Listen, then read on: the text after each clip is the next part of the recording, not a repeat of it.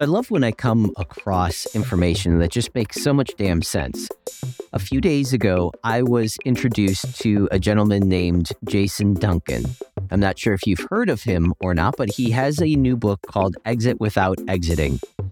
And one of Jason's core principles, and I should say that Jason is very, very successful as an entrepreneur himself, and he attributes this one core key concept to his success. And that concept is delegation, right?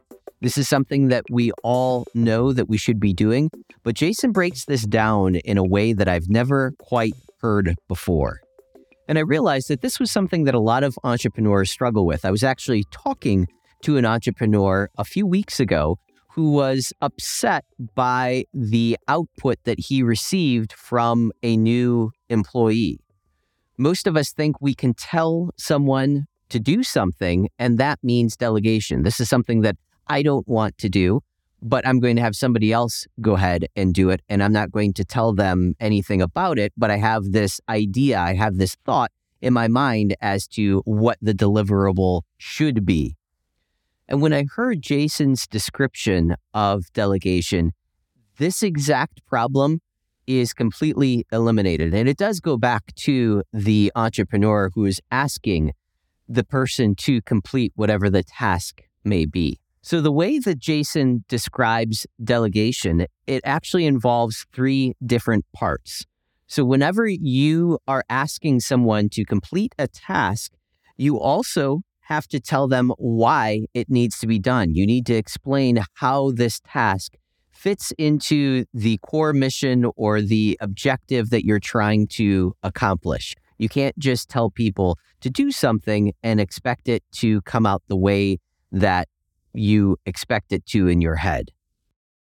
Along with that, you also need to tell them how to do it, right? So are there tools? Are there systems? Are there other pieces of information that are in different locations that they need to pull into whatever that end result is, right? So you need to show them how to do these things. You also need to describe when it needs to be done. Is this a one-time task? Is this something that needs to be done by the 1st or the 15th every month? They need to understand what type of limitations you're expecting from them. Is this something that you need just sort of off the top of your head and you expect it within a few hours? Again, you need to describe what the cadence is, how often you're going to need this, and when you're expecting to have it done. So there you have it. Is that the way that you delegate projects? I bet you if you're like most entrepreneurs, it probably is not. So keep that in mind the next time that you're asking someone to do something. And with that, let's get on to this week's episode. On the Invest in Square Feet podcast, we unlock the secrets of wealthy entrepreneurship. I'm Matt Shields, and my mission is to help business owners just like you protect your wealth so that you can invest passively into multifamily real estate opportunities. Today, we're going to be talking about concepts that hit very, very core to the problems that entrepreneurs run into. When we all start our companies and our businesses, we have these great ideas as what life is going to look like. But as we get into actually running those businesses, life doesn't look quite the same way as what we envisioned it. And this is a problem that a lot of entrepreneurs struggle with. Today, we're going to be talking to Chad Harwood. We're going to be tackling things like how to set the correct pricing for your offerings. We're going to discover some key factors that can determine whether or not you're maximizing the value of your business.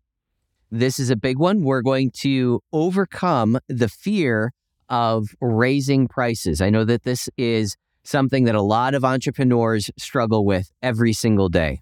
And probably the most important, we're going to master the art of pricing to be able to take our business to the next level. And then we're going to talk about what to do when you reach that next level and how to remaster your pricing to take you to the next level. So you are always improving and you are always striving for that next level.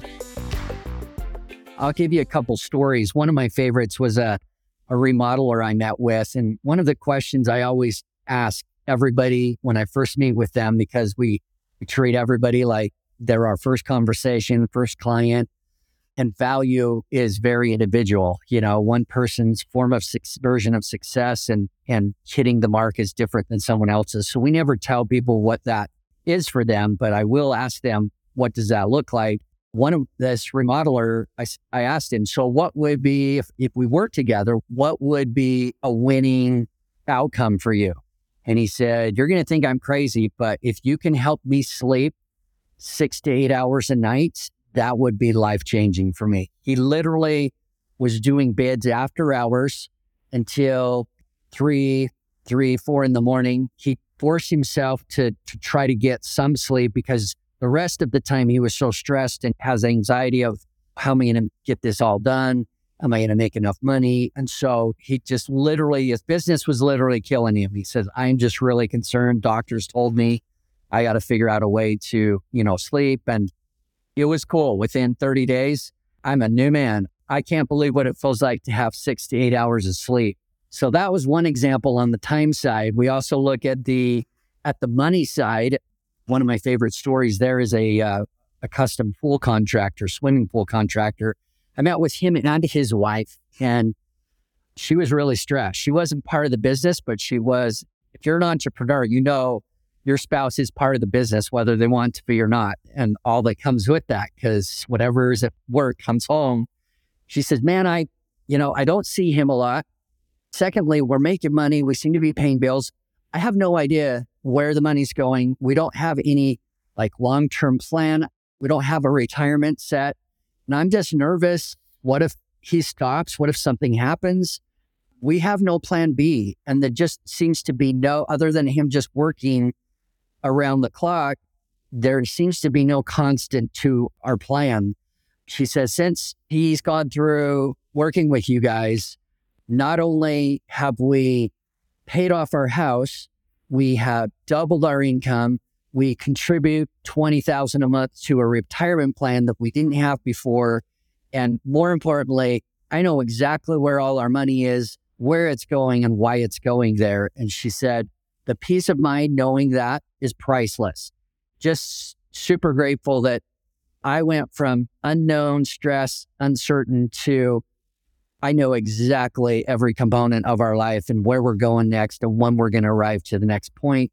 And having my husband back has been worth its weight in gold, because truly, for the same reasons, he can truly connect with me. And when we go on vacations, we can be on vacation and both relax and really enjoy our life together now. Yeah, that's incredibly powerful. So what would you say is the average conversion time, I guess you can call it, where someone comes in, their life is a mess, the exact stories that you just said, to this is maybe not, at the peak of things, but this is a dramatic shift in the right direction. What kind of timeline are we looking at to be able to start achieving and feeling some of those changes? So it's interesting. Time comes sooner than money typically, but within, like I said, this remodeler consistently within 30 days of us taking what they're normally putting into their business on a typical day and restructuring it through measurements, systems, processes. Within 30 days easily, they start feeling and seeing a difference in their day-to-day operation from a time standpoint, what I call emotional overhead that they've been putting in the form of stress, firefighting, reacting. It already starts feeling lighter from that standpoint within the first month. And then our programs are set up on a 6-month increment. So within 6 months, we can take somebody who's what I kind of call organized disorganization and reactionary models, or very little systems, processes, measurements, put our tools in place, have them implementing and operating on those principles.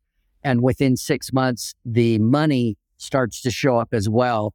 I would say even in some cases within 3 to 6 months is very realistic that they start seeing more profit. They're keeping more money. Their average tickets go up. They're doing, honestly, our model or our theory is we'd rather you doing less work for more money than maximum work for just enough to get by. Yeah. So ways that, raising pricing and watching my numbers and systemizing that and really knowing and making decisions off what my numbers are telling me It's crazy how fast that can make a difference.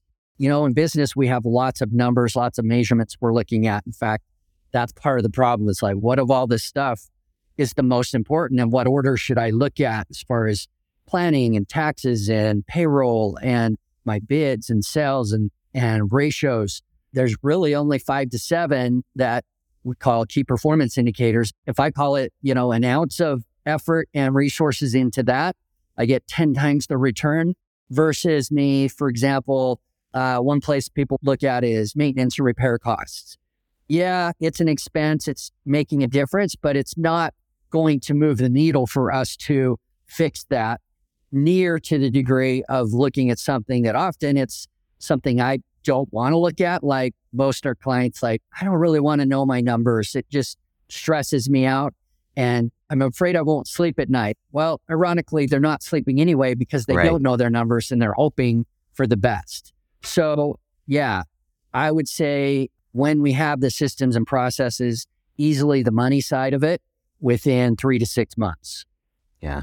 And I'm glad, like, this is a perfect transition because I was thinking of how to kind of work this in, but you mentioned the pricing side of things. And I feel like that's like one of the biggest challenges, one of the biggest hurdles, one of the biggest roadblocks that everybody puts in front of themselves, especially when they're first starting out. Like I'm going to do this and I'll make $200 off this job, right? And if I can do that 5 times every week, then I have $1,000. And, that's no way to be able to run your business, run your company or anything like that, right? You want to make sure that obviously your baseline costs are covered, but then you should be factoring your pricing, at least this is the way that I look at it, you should be factoring in your pricing to make whatever it is that you want to be making, right? On top of whatever your expenses are. And I'm just curious from your perspective, like, is this one of the major challenges that a lot of people seem to have where they kind of get stuck in this loop, I guess, where they feel like if I increase my prices, I'm going to lose customers, which then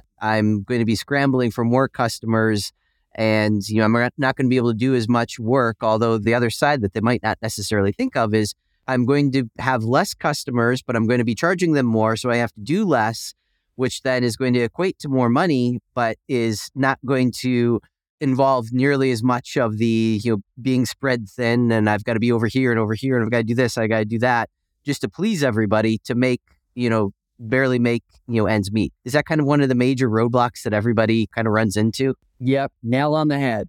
It is always a bigger issue. And I will tell you 100% based on me testing it out myself with my clients, business owners have a way bigger issue with their price than their customers do because they go ahead and make the decision for their customer that, they're not going to be able to afford that. What that really is me being okay, not pushing myself to raise my price to the value that I should be at. Let me give you a bite. There's 2 sides going on here, Matt. One is strategic and the other is emotional. So let me talk to both. First is the strategic. Okay. And I'm going to date myself. If you remember back in The Price is Right, one of my favorite games was the Plinko game. Oh, yeah. You remember that? Uh-huh. He'd drop that little puck down and it bounces around and hits those pegs. And you want it to drop in that $10,000 slot right in the middle. And I've realized that strategically pricing and cash flow in business is simply a Plinko board. And good cash management works like that. It's the reality, whether you want to play it this way or not. You make a sale and that's the hockey puck at the top of the Plinko board. You drop it down and it's going to hit some pegs. The first set of pegs are 2 sections. First set of pegs is what we call variable costs or direct costs, which means those are all the costs that are associated with me fulfilling on my product or service. There's only going to be a few of them: labor, materials, distribution, costs of moving the material, and possibly commissions if I'm paying commission to have a sale done. At that point, it's direct costs because you don't have to pay those if you don't make a sale. So they're directly related. As soon as you make a sale, you're on the hook for those costs. Okay. And that's what we call direct costs. The next set of pegs down the Plinko board is what we call indirect costs or overhead, taxes, rent, loans, salary payroll, labor that's not tied to the job. Anything that you're going to be on the hook for, whether you make a sale or not, that's going to show up every 30 days. That's your indirect costs.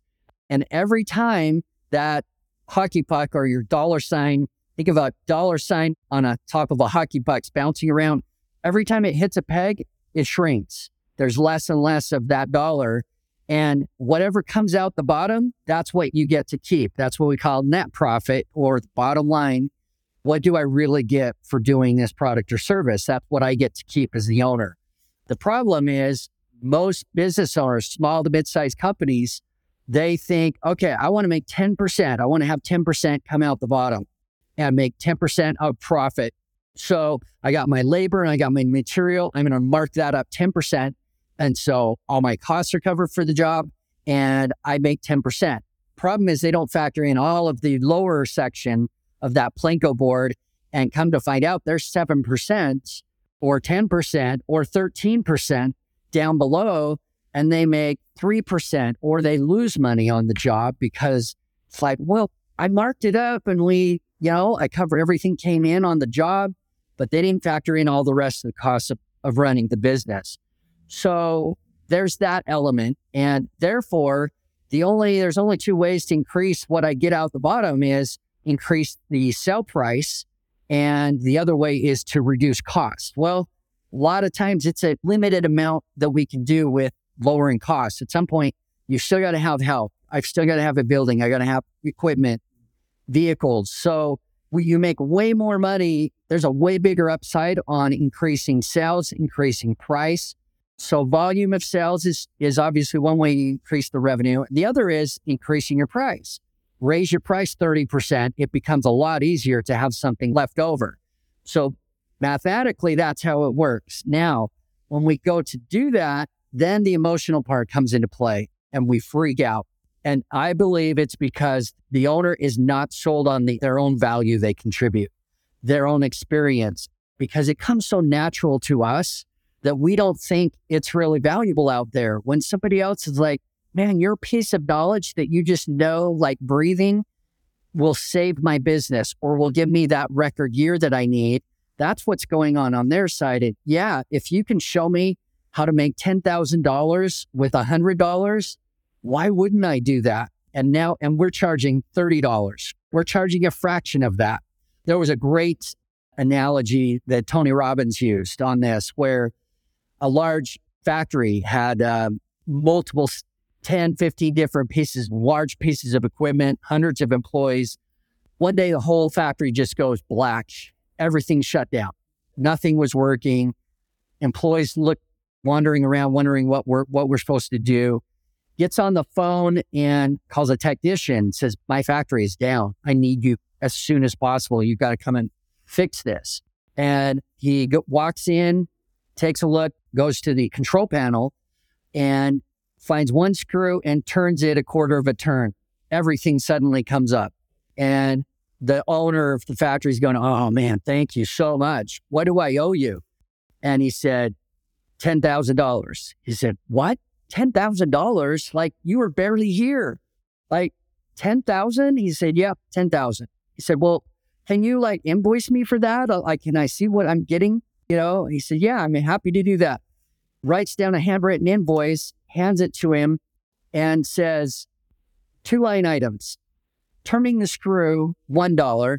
Knowing which screw to turn, $9,999. Mm-hmm. So it's all about our value that, yep, it might seem very obvious and easy to us, but how valuable is it to them? And literally, that's the difference of them making and winning their business and maintaining.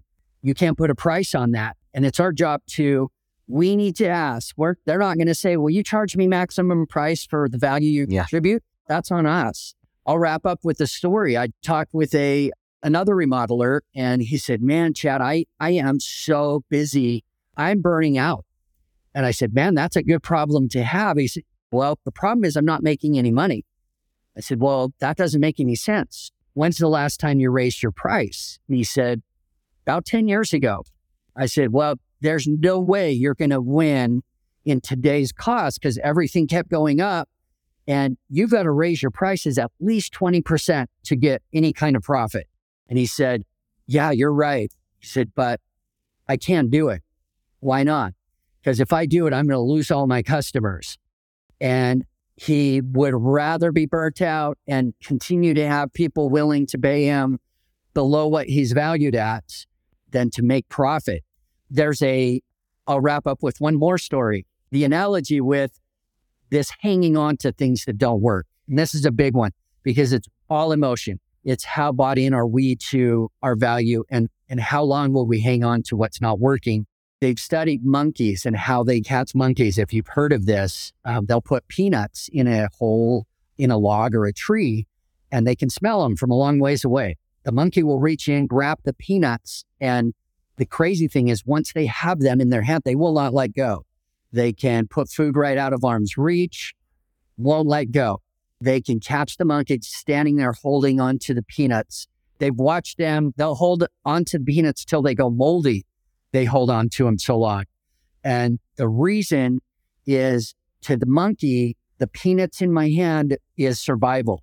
And the thought process is, the fear is, if I let go of these, I might die. But the reality they're not connecting with is the longer I hold on to these, I guarantee I'm going to die holding on to them. And there's so many parallels to so many business owners that I've seen, whether it's letting go of that person should have been let go 12 months ago. They're never going to produce for you, or that bad marketing campaign, or me holding on to my pricing from 10 years ago because I've got these moldy customers that I know I'm going to lose if I don't raise my price and ask for what I really am valued at 10 years later with my experience and supply and demand and all those things. And bottom line, what I need to ultimately get out of my business at some point. Those things all have to factor in. And until I'm willing to let go what I've already got, then nothing's going to change. And so I tell people, you got to move from the monkey trap to the monkey bars. If you remember those going in grade school, they're really hard to do at my age now. It's painful, but you just swing across those, but you don't get to the other side without letting go of the bar you're on. And you're constantly looking at the next bar. Well, in business, we need to know who the next person is. You will outgrow where we're at. And we've got to be really good at letting go, taking what's next, letting go of that, taking what's next. It's easy to lose things that are obviously losers. What gets trickier as you grow and we let go of something that's good for something better that's best. But the better we are at that, the more resources we get, the faster we get where we want to go. And it all has to do with price, starts with price. And we have to be the first one to believe and be sold on our own price and value, which means we need to educate on value that we offer. If we don't know the value and we can't communicate that in terms that matter to our client, then we naturally do become a commodity, which is only based on price. Then the low price is the only way that customer can differentiate and make their decision. It's our job as the business owner to communicate, educate, and hold our line. It's like, yeah, I don't know. That's where our price is. That's what we're valued at today. It's their job to afford the ticket. It's not our job to reduce our value so that they can play. As long as we're truly giving measurable value that matters, then that's okay. But usually, as I work with businesses, the business owner is the one in the way of that. And I will push my clients to raise their prices at least once, if not twice a year. And we look at conversion rates. It's like, I don't want you getting every bid. If you get every bid, we need to raise our price another 10%. I want you to be in that 70, 80% and be able to say no to a few people, because then we know we're getting maximum value for where the market's at right now. And then we keep testing and adjusting up and down based on that. And the crazy thing is they go, okay, I'm going to trust you, but I'm probably going to lose some clients. Not only do they never lose clients, the clients come back and go, yeah, I kind of wondered when you were going to raise your price because everybody else is like 30% more than you. And so anyway, that's long answer to your question. But really, if we are serious about getting where we want to go next, it has to be us getting fair market value for what we do, which means it starts with me as the owner. I got to be the first one sold and I've got to believe it. I got to believe in my value because they'll feel it from you. If you're wishy-washy and you're not really bought into your price or you feel it's too high, I'd say get a crazy number that you're terrified of and then take half of that. And it's still probably at least 50% above where you're currently pricing, but you've got to go test it and find out. And pretty soon you'll see, oh man, people do pay this level and they do value me at that level, but you have to have evidence. And the only way to get evidence is for you to test it out and go out and ask for it. And then the ball starts rolling. It's interesting. The fear never leaves. As I've raised my prices over the last 20 years, you still have to pass that test every threshold. And so you just get used to doing that and you just do it faster. So that was going to be my next question is how do you establish that pricing? So is it really, again, just a matter of testing things and, this one I'm doing this project and I'm going to go up. And I guess there's the element of, all the variables that each one of the projects, have. So it's a matter of establishing this is the cost for the material and these are all my fixed costs and everything, right?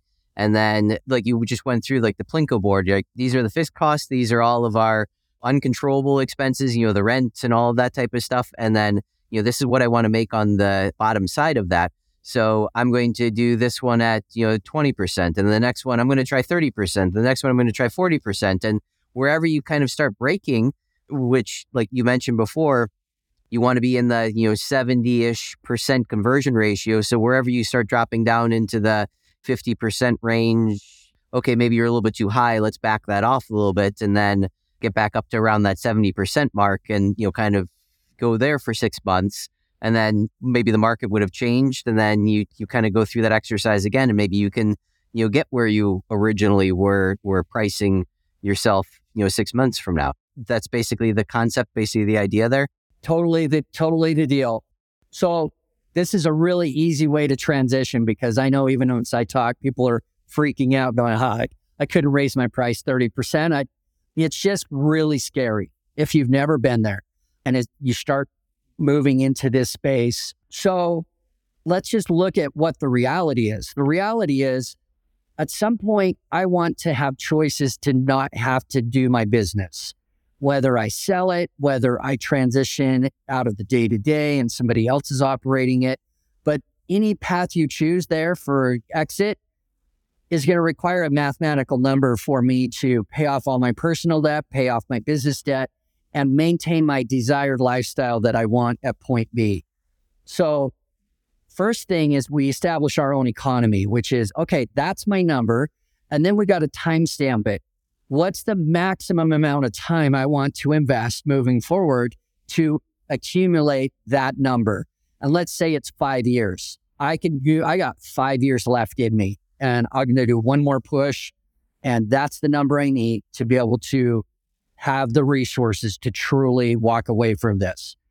Then you reverse engineer that number divided by 5, divided by 12.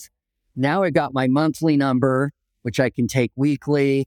And I can reverse engineer that to my baseline price per job. If I'm doing our average projects, we get, let's say, 20 jobs a month in, then my average ticket needs to be no less than this number for the Plinko board to spit out X, a plus 20% that times 5 years from now and 20 jobs a month will equal that destination number.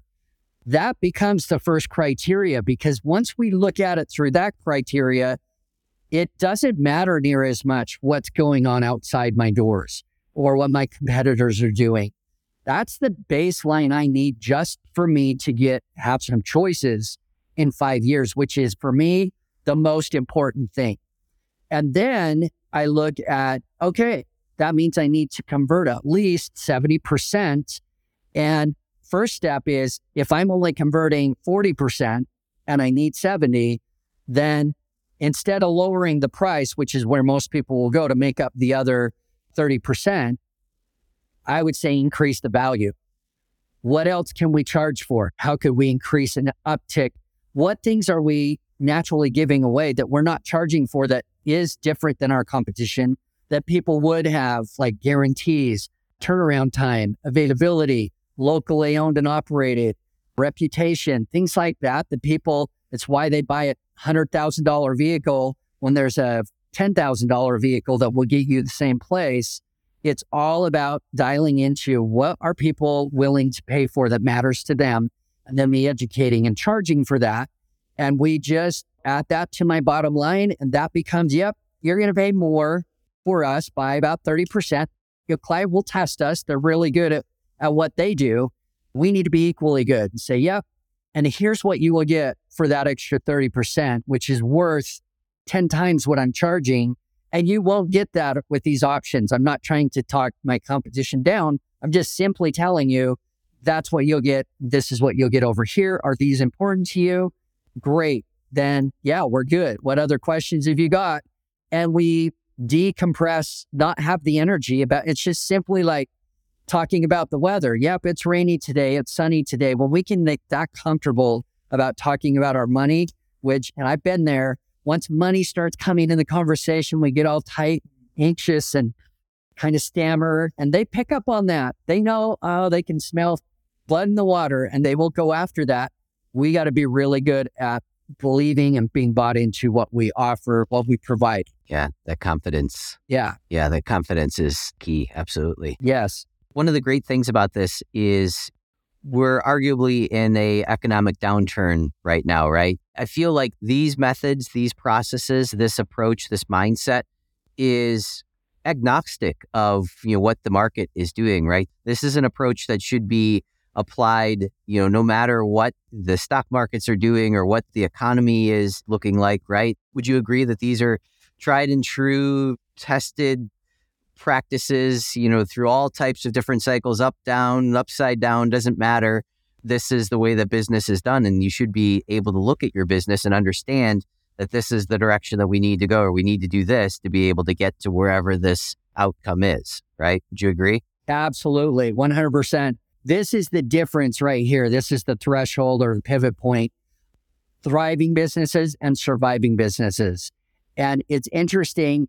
In a thriving economy, there is a vast majority of surviving businesses. And it's so funny because I've been there working with them in the thriving economy. They operate as if it's a downturn. And it's like, why are you operating like you have to go beg for business when there's so much opportunity? And why is your price still the same?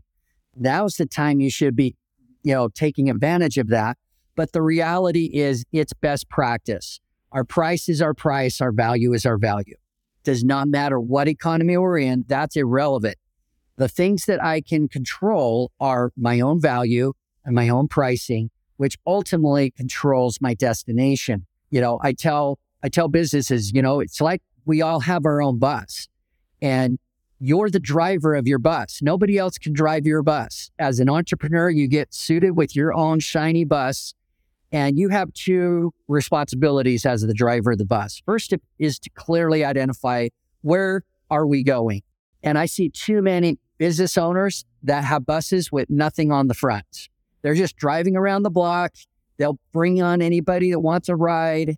And then they keep driving until they finally run out of gas. And they literally say in the conversation of, I've been at this 5, 10, 15 years. I feel like I'm on a treadmill.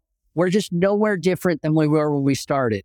Well, the reason is I've clearly not identified where I did want to go in time and money terms like we talked about. And secondly, their job is to get the bus there, which means I'm in charge also of letting people on and off the bus, which when we talk about letting go, it's like, I think this is your stop. This is a good spot for you to exit. And we actually need an up-level person here. And this is the next person that we're letting off. Clients, we got a limited number of seats for people, for staff, and for clients. You can only do so many jobs in a day, week, month, year. We got to make sure the people that are on the bus and in the form of clients are our best clients, best dream jobs. And if they're not, again, here's your next stop. And we need to make room for those. If we don't make room, even when people want to do business with us, and I've seen that, contractors said, man, I said yes to a so-so job that just to keep my guys busy. And then the next day I had 2 people going, man, we've been waiting to do business with you. We're ready. And you can't get to us for a month. We're going to have to go with someone else. We wanted to use you. Well, that's 100% on the driver of the bus because they didn't leave any seats available. And it always comes first. You've got to create the space first. And you got to trust my value and trust the people are out there. It doesn't work the other way. Even though we would love to have them all lined up, it's like, oh, perfect, come on in. It requires us to make the room emotionally, financially first, and then the people and resources show up.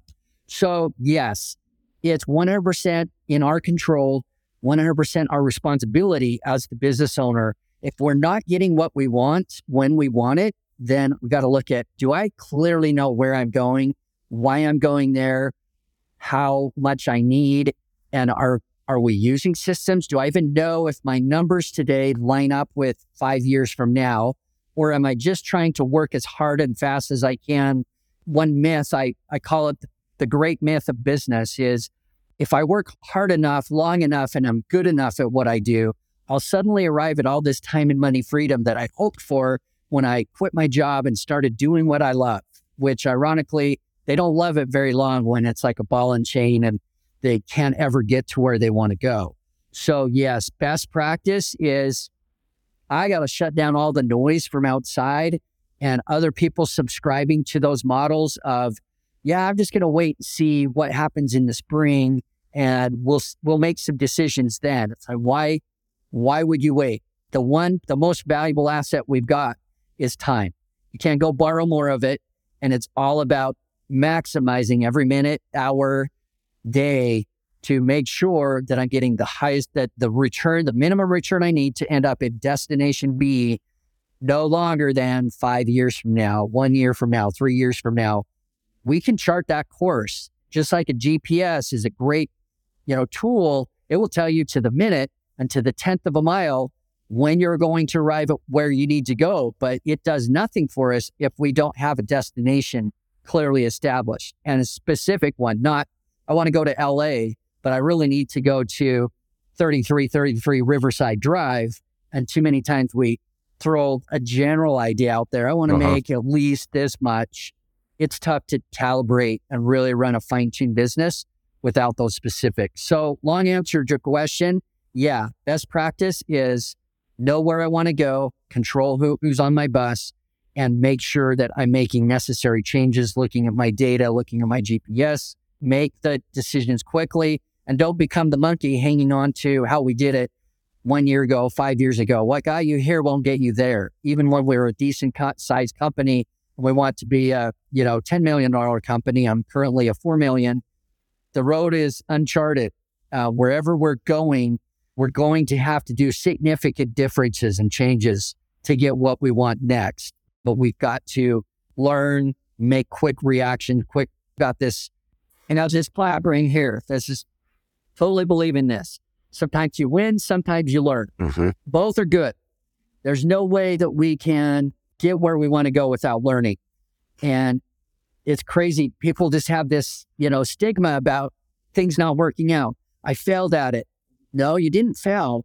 It didn't work out the way we wanted. So now the question is why? What did we learn that we don't want to repeat, like the moldy peanuts? And what did work? Because there's parts of it that did that we can leverage, and let's try it again. And the commitment is not winning every time and having a perfect business, because nobody does. It's how fast can we learn? And then we predict our outcome. And no matter what, all I'm focused on is my number that I need in 5 years. That's what matters. And I'm committed to the process, not any single given day or single decision. No, I love it. So long answer to your question, but yes, I believe strongly in that. All right. How about that? Right? We learned a hell of a lot in this episode. I love the analogy that Chad used about the monkey holding the peanut, the moldy peanut, in the log. That's a perfect analogy that most entrepreneurs suffer from when they get stuck in their pricing loops. You figure that this is what I charged last time, this is what I need to charge this time, and if I don't charge that this time, I'm going to lose this customer.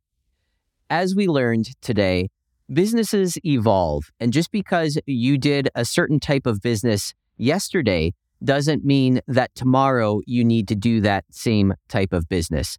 Allow yourself to evolve, allow your pricing to evolve, and you will develop a business that you are much, much happier with. You can reach Chad on LinkedIn, and that is just Chad Harwood, which is HARWARD,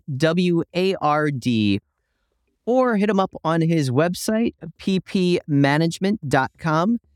And he says that one of the things that he hears constantly is that my business is unique. My business is a unicorn.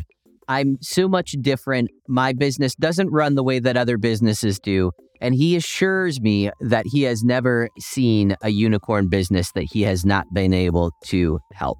And as always, if you want to learn what the wealthy do, head over to Invest in Square Feet and sign up for our newsletter where we send out tips that you can only get on that newsletter. That is also the way that you're going to find out about any real estate or investment opportunities that we may have. Invest in Square Feet drops every Wednesday, and we are available on whatever podcast platform it is that you use.